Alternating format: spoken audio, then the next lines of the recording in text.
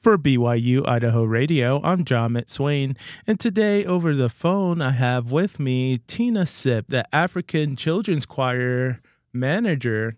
And I thank you so much for having time for me today and being willing to do this interview today, Tina. How are you?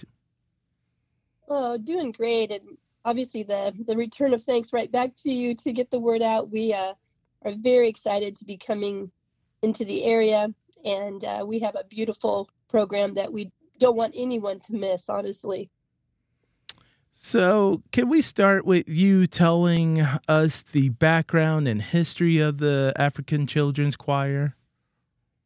Yes, absolutely. It's such a beautiful story.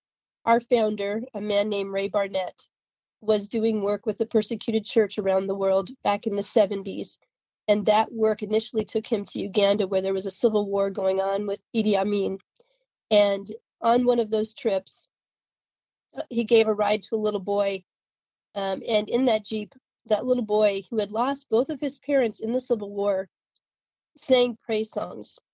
And Ray was so captivated by the resiliency and really the beauty, dignity, and potential of this child that he thought if the West could just see the same thing I'm seeing, they would want to help these children who were truly being left orphaned at that time because of the Civil War.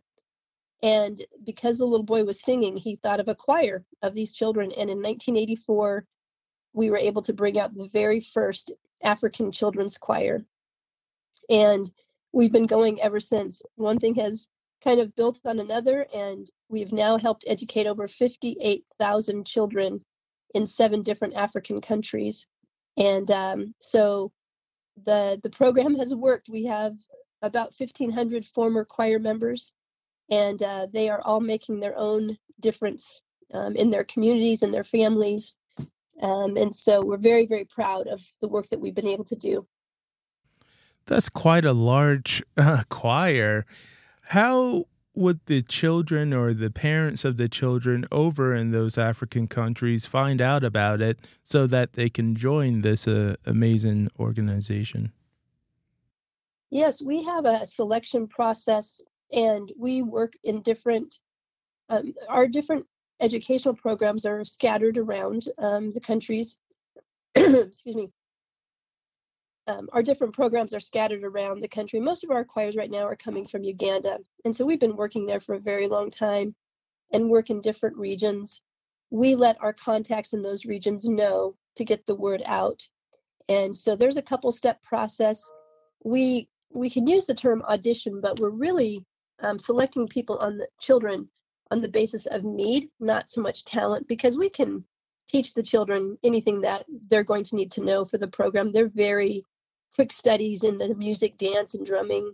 And so we're not so concerned about talent as we are about what family can we make the biggest impact in right now by selecting their child. And so that's really the basis for our selection.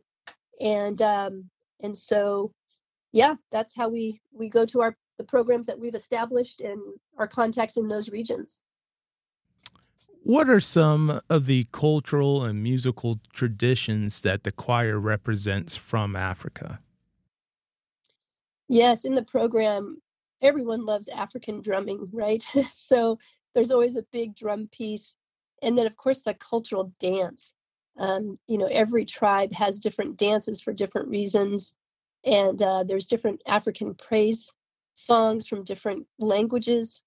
And there's different costuming that we represent. There's 3 different African costumes in each program. And so it's a lot of Africa on your doorstep. It's a beautiful way to bring Africa right here. And the children just showcase that beautifully. But I think even more than that is their joy and their hope that I think represents the African people so well.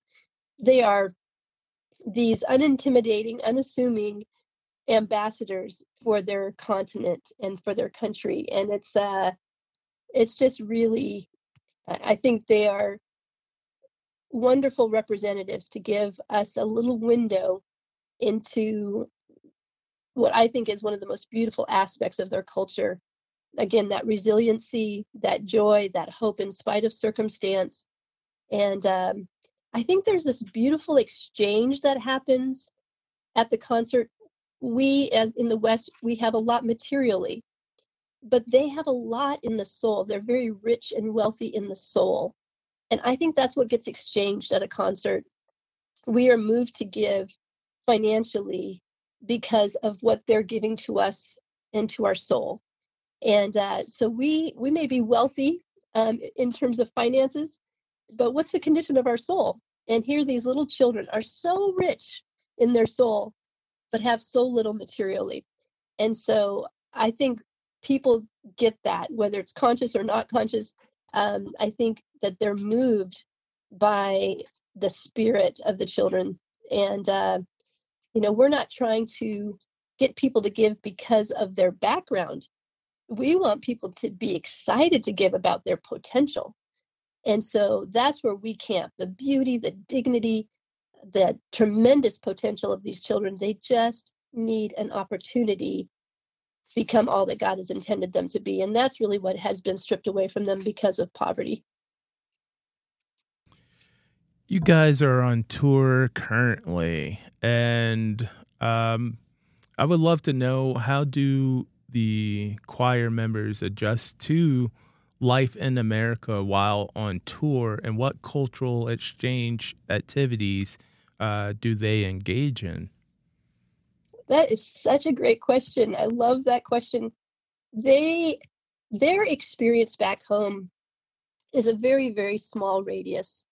So when they come to the West, they are introduced to a much bigger world and to a variety of people doing a variety of things and living in a variety of ways in a variety of places. And so their vision is just blown wide open as to what could be. When your vision and your realm of experience is so limited to a very, very small radius of experience, it's very hard to think beyond that because you don't know what's beyond that. But now they do, and they're introduced to. So far, this choir has been able to go to a marine life center. They've gone to the beach. They've had a fire truck come and show them a 110-foot ladder. They've gone horseback riding. They've gone swimming for the first time. We try to present all of these opportunities to them. And they also, just by going to different locations, different states, and what's unique to those places, some of the geography that's interesting, and then into host families who are doing all kinds of different kinds of work that they get introduced to and different hobbies. So there is so much exchange culturally. And the host families are so key to this process. And they love the children so well and are so generous. The children see people who are giving out of generous hearts and generous spirits, and they're getting sponsors, and they're getting to meet their sponsors because they sign up at the concert, and then they have a chance to actually meet in person the person who's going to be sponsoring them on a monthly basis. So that's pretty profound. And oftentimes those are host families as well. They've actually been in their home. And then so when they're writing letters back and forth, they know those people. And so it just bridges people together, communities together. And for the children, it is a lifetime of experience. I think you mentioned a couple already, but are there any particular challenges that the choir or yourself face while touring in a foreign country? I don't know if I would say challenges, but there's some interesting pieces because, they're not used to washers and dryers. They do everything by hand in terms of washing their clothing.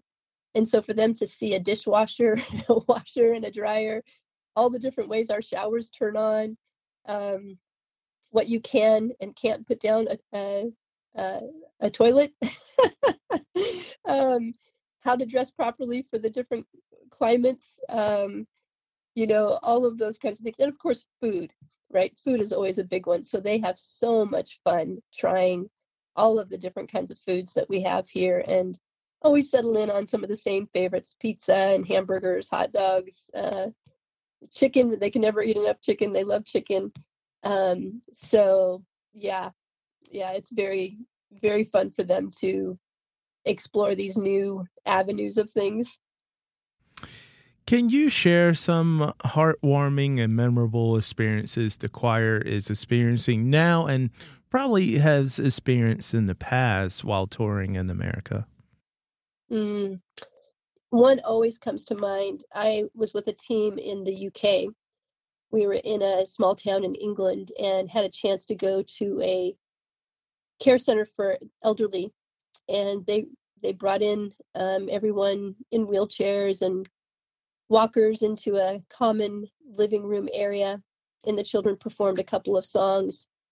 But what was really beautiful is, they're used to living multi-generationally, so they're caring for children as well as grandparents, and these children had zero hesitation in splitting up and going around the room, each one with a different elderly person, holding their hand, looking them in the eye, asking them questions, fully engaging and caring for those elderly people. And I have so many pictures from that experience because it was the elderly people were just tearing up, you know. It was such a beautiful exchange, and anytime somebody comes in with a baby, they want to hold the baby. They're just such an integral part of their families back home, and they do so well at engaging with young and old. And whenever I get to see that on tour, whenever we have a chance to do those kinds of things, I just heard yesterday there was a gentleman in the church who had just lost his wife recently, and they did a special number for him and blessed him. And he was just so moved by that, right? So, and then when you see the children, maybe the host family has some beads to make bracelets or to weave little bracelets. They are always thinking of who they can make that for and give it to, either back home or people on the team. Aunties and uncles get all kinds of gifts: cards, letters, pictures, colorings, bracelets. I mean, they're always thinking of how they can give things away. And I just think that speaks to their heart and their culture.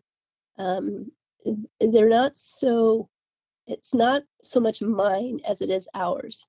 And I think there's a great lesson in that for the West. How do the proceeds from each performance support the choir in its mission in Africa? Yes, another great question. So we are primarily focused on education. That is the greatest perceived need after food, really, for any parent who's that's in the cycle of poverty. They want to educate their children, but a government school still has costs associated with it.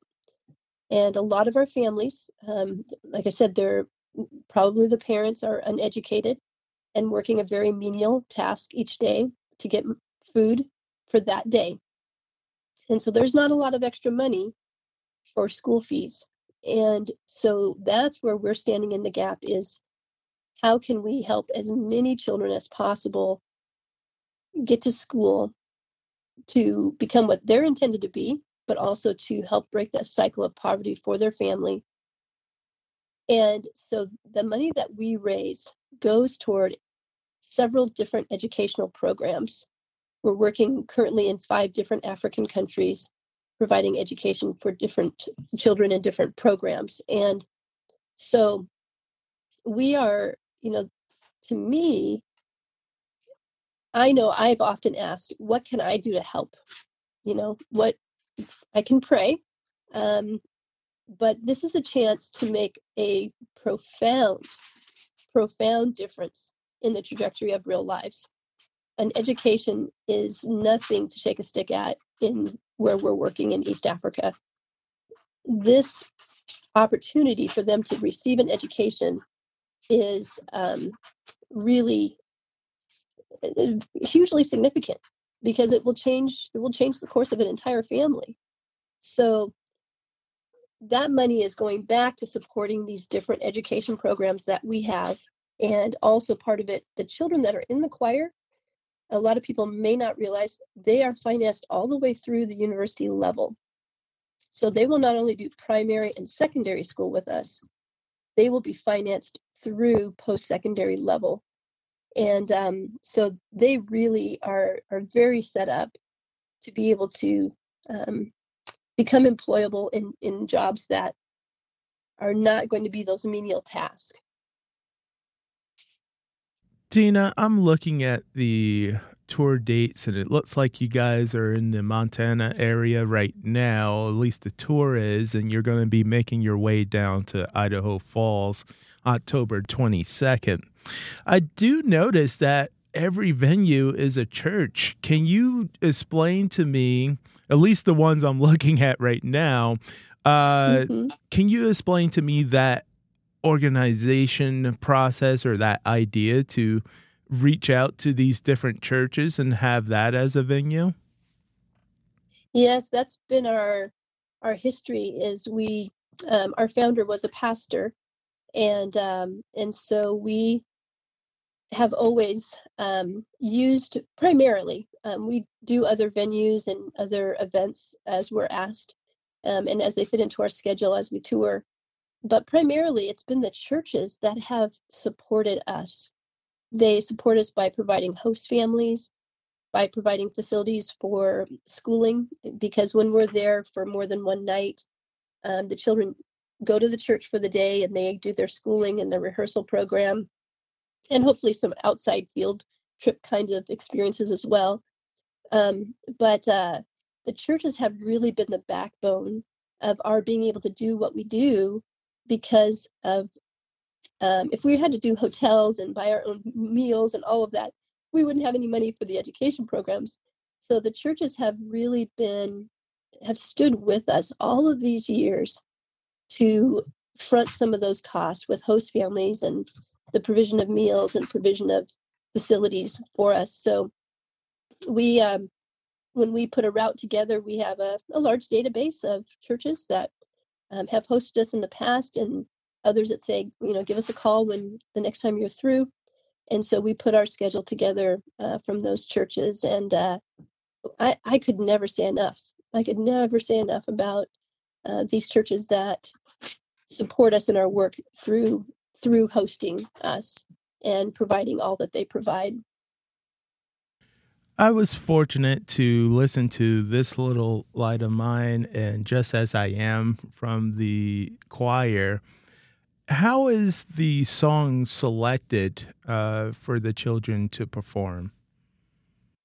Yes, about every 4 or 5 years, we put together a new program, and there's our creative music side. We have some staff. One's a former choir member. She was in choir 3 or 4, I believe, that works in Uganda. Her and our chief creative officer here in the States, they put those programs together, choose the music, get the tracks made, and so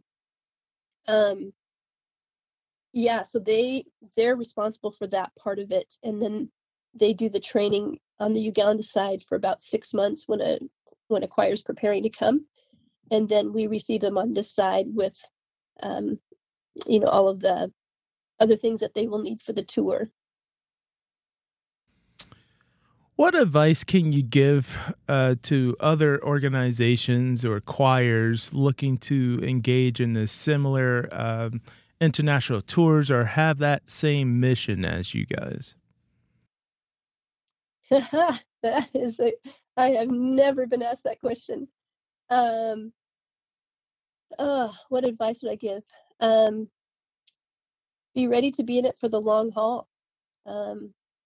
Working internationally is, is always will have challenges, and so be prepared for the long haul. And many people have the heart to help, and the truth is we could use many organizations helping provide education for children in East Africa and all over the world, honestly, right? So but there are challenges to working internationally, and so the heart that drives it. I would just encourage people to not give up on that. If the God is calling you to do something, um, don't give up the heart because of the challenges. Love that. For those who have never seen the choir perform and, is excited about seeing the show, whatever tour date they're able to get to you, what's the message you hope they take away from your performance? Again, another question I just love. I hope people take away, I kind of referenced it earlier, is not what the children lack, but what the children have. And they are no different from our children because of their poverty. They are gifted and talented and bright and intelligent and funny and engaging and appreciative and polite. And they have much to give to their country. They love their country. They're proud of their countries. And I hope people will take away a satisfaction that they have been a part of something that makes not just a small difference, but a huge difference. And that they've invested in a real life, and probably the very thing that they would want someone to do for their own child, if their own child was in that situation. They have a chance to do that. They have a chance to let a child's potential be actualized. And I hope that they're encouraged.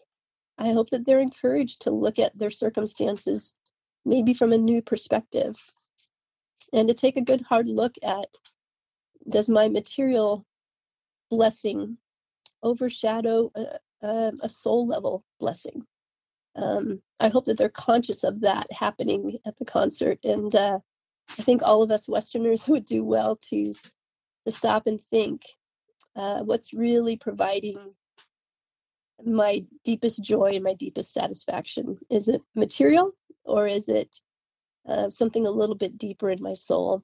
And I think the children have a beautiful way, very unassuming way of bringing that question to the forefront. And I hope people leave with a bounce in their step. And most people say, if only I had that energy. Could you bottle that energy and sell that? But yeah, just to put a spring in the step, and to take a fresh look at our lives, and to give out of a heart that says, I want to be a part of something that makes a difference. Tina, for those who are encouraged, motivated, touched, inspired by, what they are hearing and seeing at each performance, how can they support the children's choir's mission both during the tour and beyond? At the performance itself, we do take a love offering. We also have a sponsorship opportunity. They can sponsor a particular child and have an ongoing correspondence with that child. We also have a product table that has t-shirts, music, and a ton of beautiful African handmade crafts. Online, we also sell our music and some of the craft items and the t-shirts through our website. And any donation through our website will go to supporting these education programs. So there are lots of different ways of being involved. And so in today's world, websites are the way, right? you can Absolutely. You can very easily give on the donate button. Excuse me. You can very easily give on the donate button on the website. It's just AfricanChildren'sChoir.com.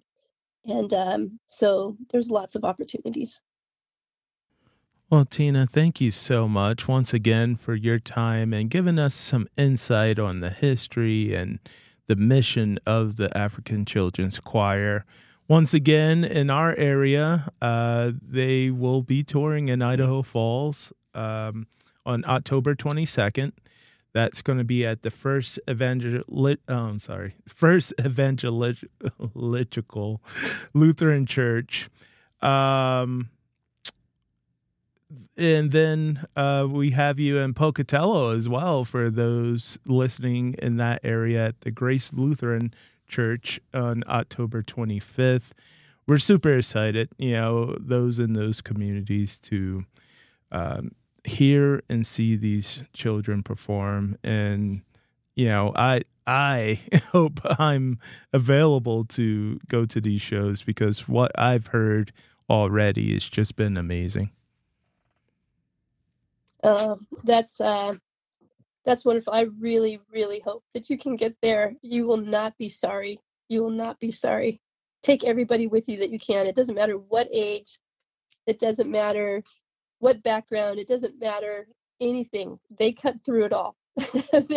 they can minister to a 2-year-old to a 100-year-old, and I would hate for anybody to miss this opportunity because it is engaging and inspiring, and it will be one of the highlights of your fall, no doubt.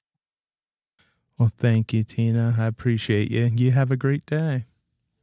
Thank you so much.